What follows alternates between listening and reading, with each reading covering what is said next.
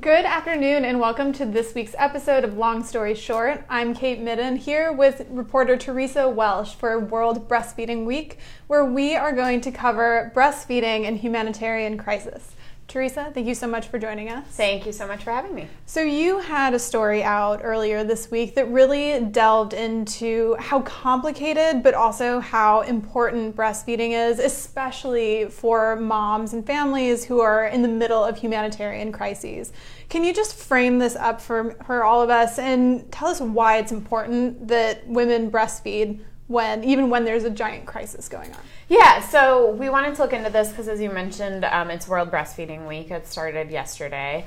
And breastfeeding, as I'm sure a lot of our viewers and readers know, can be a controversial topic. And we should say right at the outset, we're not here to pass judgment on anyone or their choices. But we're here to talk about the recommendations from the World Health Organization and from UNICEF and why they recommend breastfeeding. And they recommend that mothers breastfeed their children within the first hour of the baby's life. And breast milk provides really important nutrients and antibodies, as well as getting that skin-to-skin contact with the mother. And that can be a really difficult thing to do. Lots of women all over the world, not only in humanitarian crises or emergency situations, have issues with that. And so a lot of things that organizations in these humanitarian situations are working on is providing women with the knowledge and assistance and help to help make that process as successful as it can be. Sure. So just, as you say, breastfeeding, it's not for everyone because it is so hard, even if you're in a completely stable environment. Why and how important do kind of the global institutions and do organizations feel that breastfeeding is in the middle of a crisis? So one of the main things is because it provides a steady, stable, and nutrient-rich way to feed an infant. In a lot of these cases, if you are in the midst of perhaps a humanitarian disaster as a result of a natural disaster, or if you're in a refugee camp, IDP camp, due to conflict, war, nutrition is a huge issue, and access to nutrition, particularly for babies and for everyone, is very scarce. And so breast milk is the easiest way to provide that to a child and has a bunch of other biological benefits as well. What we're talking about here is something incredibly dramatic. I mean, whether we're talking about an ongoing, protracted crisis like war or something much more acute and rapid onset like an earthquake, we're talking about a new mother in the middle of this situation, and then also having to think about breastfeeding. One might think that the stress of that might allow for a mom not to be able to breastfeed. How possible? So that's actually something that I found to be really interesting when I was speaking with folks for this story that I did, is that in all but the very, very, very most acute cases of malnutrition of the mother, a mother's body will still biologically produce breast milk, and it will still have all of the appropriate nutrients for the baby. And so even if a mother herself has not had great access to regular food sources and most nutritious food sources, her body still is able to produce breast milk for the baby. Amazing. It is. So I want to get into one of the cases that you brought up in your reporting, which was the situation in Iraq. We're talking early 2000s during the war. Breastfeeding was really challenging for all of the obvious reasons, but also because there were some perverse incentives not to breastfeed. Can you kind of describe what that was? Yeah, and this is common in a lot of places around the world where, formula companies incentivize women, families, healthcare providers, nurses, doctors to recommend to use formula instead of breastfeeding. And an expert I spoke with from UNICEF was telling me about how in Iraq these views were sort of particularly entrenched, and the government would give women bottles and give them formula after they'd given birth to their babies, and they weren't really receiving any immediate information or coaching on breastfeeding. And so a lot of women just did not have access to that sort of information, to learn about breastfeeding and why that is a great option. On the face of it, having a government provide formula to new moms, seems like a reasonable thing, but were there kind of some underlying factors that led to programs being designed in this way? Well, there's a lot of financial incentives for healthcare providers to do that, and so those are pretty big obstacles for humanitarian organizations coming in, because you're not only then dealing with an emergency situation, you're dealing with sort of the institutionalized way in which feeding a child has been promoted in a particular context, and you're actually talking about making some cultural changes, which, as we know, is much bigger ask than just sort of teaching someone how to do something, and particularly when it's something like breastfeeding that can be so difficult. So many layers of complication to a humanitarian response, but when we're talking specifically about breastfeeding, how do kind of the special interests or something like that play into that conversation about distributing formula versus breastfeeding education and that whole So area? The World Health Organization actually has a code that they passed in 1981 that regulates the ways in which breast milk substitutes can be marketed, and the code does not say that they cannot be used, that people should not use them, but it's rules basically surrounding education of it and sort of trying to prevent industry and commercial interests from coming in and sort of just presenting formula as the only option. Sure. So another case that you brought up, Iraq war, kind of ongoing crisis, and I want to get back to kind of the conversation about how to manage breastfeeding in different types of crises. But I want to really hone in on the other big example you wrote about, which is Haiti. That was a very rapid onset disaster. Even if you're talking about having ongoing kind of development or humanitarian programming around breastfeeding education and kind of helping new moms, helping facilitate breastfeeding for new moms, how do you prepare when we're talking about something like a giant earthquake that no one foresaw? Exactly. And so that was sort of a situation in which, several humanitarian organizations realized that babies weren't being fed in the appropriate way and babies were not getting appropriate nutrients. And a lot of that had to do with the fact that breastfeeding was not that common. And so that response sort of was a good use case for these organizations to take forward and realize that maybe there needed to be some more comprehensive training for staff. And that sort of involves training people that aren't only in the healthcare sector and working towards getting it sort of across sector. So, in whatever way, humanitarian worker may come in contact with a new mother, they're able to provide some guidance. And not everyone is expected to be an expert, but everyone's, expected to have that baseline knowledge. And then, as responses sort of get set up, as you said, it's very context dependent. But as more resources come in, these organizations work to, provide breastfeeding specialists, nutrition specialists, connect mothers so they can share stories and experiences with one another, have safe spaces where women can come to breastfeed. That's another issue a lot of people have. There's not a big sense of privacy when you're in the midst of an emergency or if you're in a refugee camp. And so setting up areas where women can come and really feel safe and comfortable and can ask questions and get answers. Yeah, so I want to get more into the integration, the more broader integration piece of this in a minute. But when you were doing this reporting and you were talking to experts about the situation in Haiti in particular, what you mentioned earlier is this is really about nutrition, about baby's nutrition, about health of the mother, if it's formula, if it's breast milk. What did it look like when there was a humanitarian disaster and there was no support for breastfeeding programs? Well, that basically leaves a lot of children in positions where they're not getting adequate nutrition. So, that can lead to severe malnourishment, stunting, depending upon the length and depth of the humanitarian crisis. And, unfortunately can also lead to death of children that are not getting adequate nutrition and essentially starve. So gender mainstreaming is just a big conversation that's happening in global development and humanitarian assistance world right now. I do wonder kind of when you look at all of the different gender initiatives that we have, from women's economic empowerment to health initiatives, all of this, kind of where does breastfeeding fit in kind of that constellation of programming and priorities?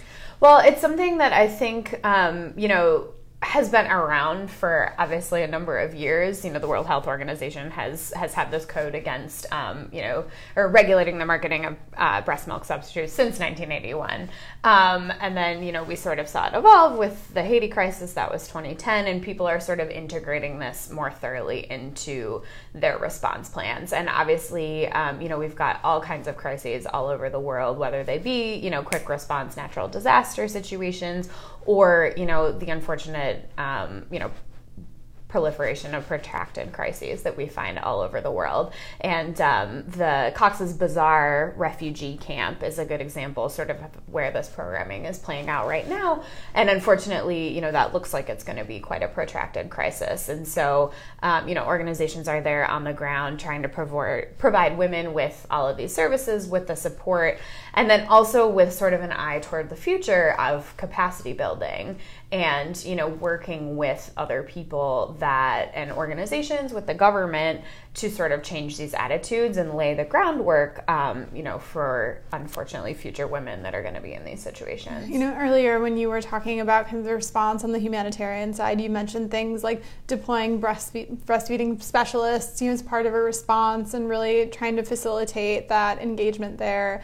For capacity building, what does that look like into the future? I mean, you mentioned bringing in actors like governments, I'm sure NGOs, a bunch of different civil society organizations, but what does build capacity look like? It essentially looks like, making sure that all of the people that are going to be involved in these responses have sort of the same basic understanding of why breastfeeding is important and the role that it plays, not only in a baby's nutrition for the first 6 months of life, beyond, and sort of all the benefits that breastfeeding provides to a child for his or her entire life.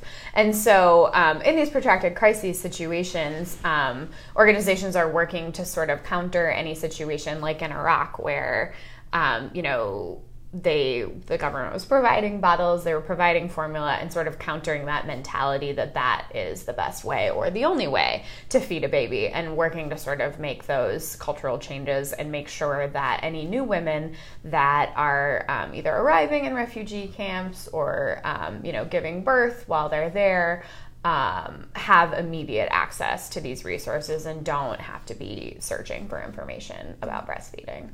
So, women, of course, a big topic that everyone is talking about, both in our industry, both writ large. It feels like women-specific programming and all that is kind of in vogue.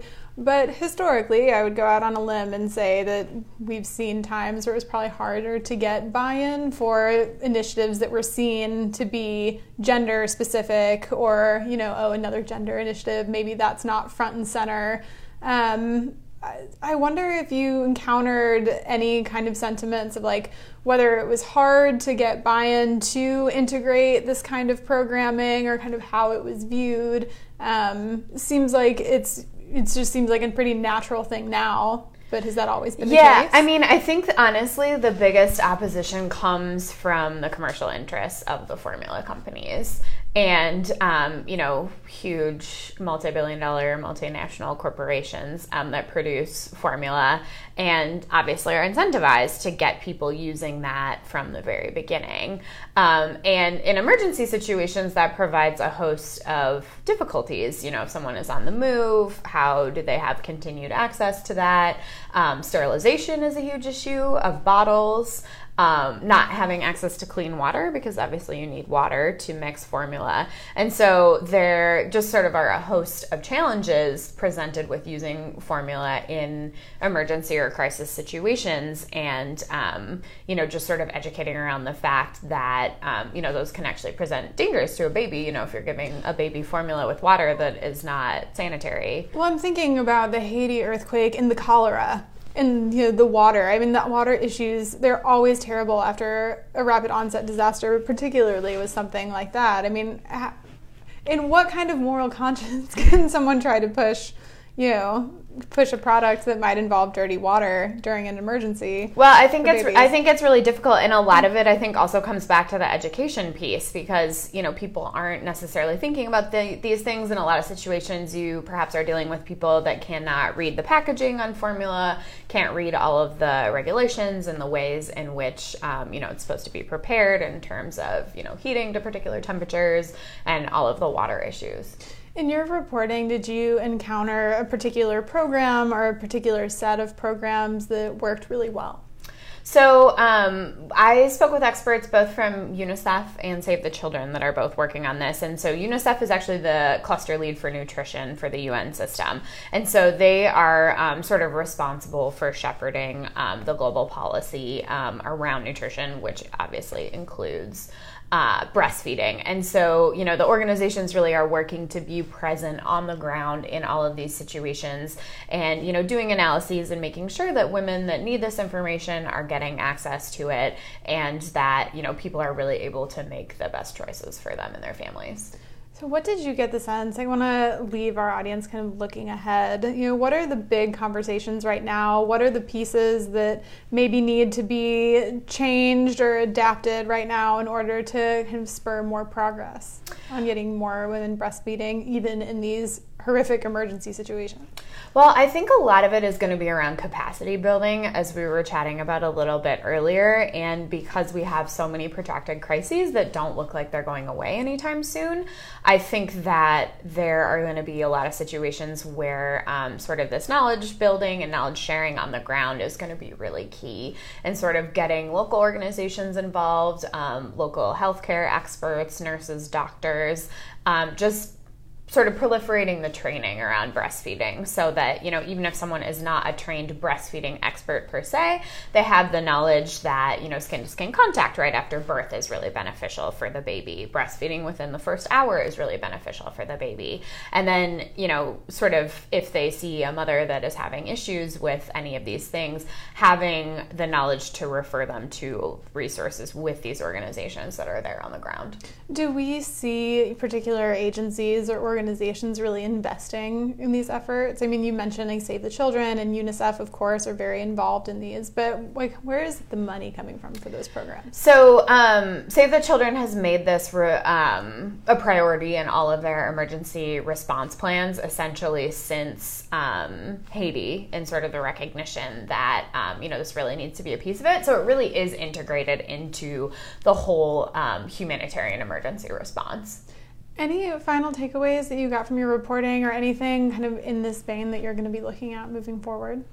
It was just very interesting to me to, hear about the way that these organizations are trying to encourage breastfeeding. And, obviously here in the United States, it's also a really difficult thing. And I think, I'm not a mother myself, but, am very aware of the difficulties surrounding breastfeeding. And I think just sort of the importance of, sharing the knowledge about it and recognizing that ultimately every woman has to make her own choice. But there are, many, many medically proven benefits of breastfeeding, and efforts to encourage that even in these very dire crisis situations. And for the moms who can't, making sure that there is programming and services that also allow them to give safe milk to their children. Exactly. All right. Well, Teresa Welsh, thank you so much for joining us. Thank you very much. Thank you for joining us this week. Be sure to check out Teresa's story. You can find that on dovx.com and on our Twitter page. How can people get in touch with you, Teresa? You can see all my reporting at dovx.com, and I am on Twitter at @TMAWelsh.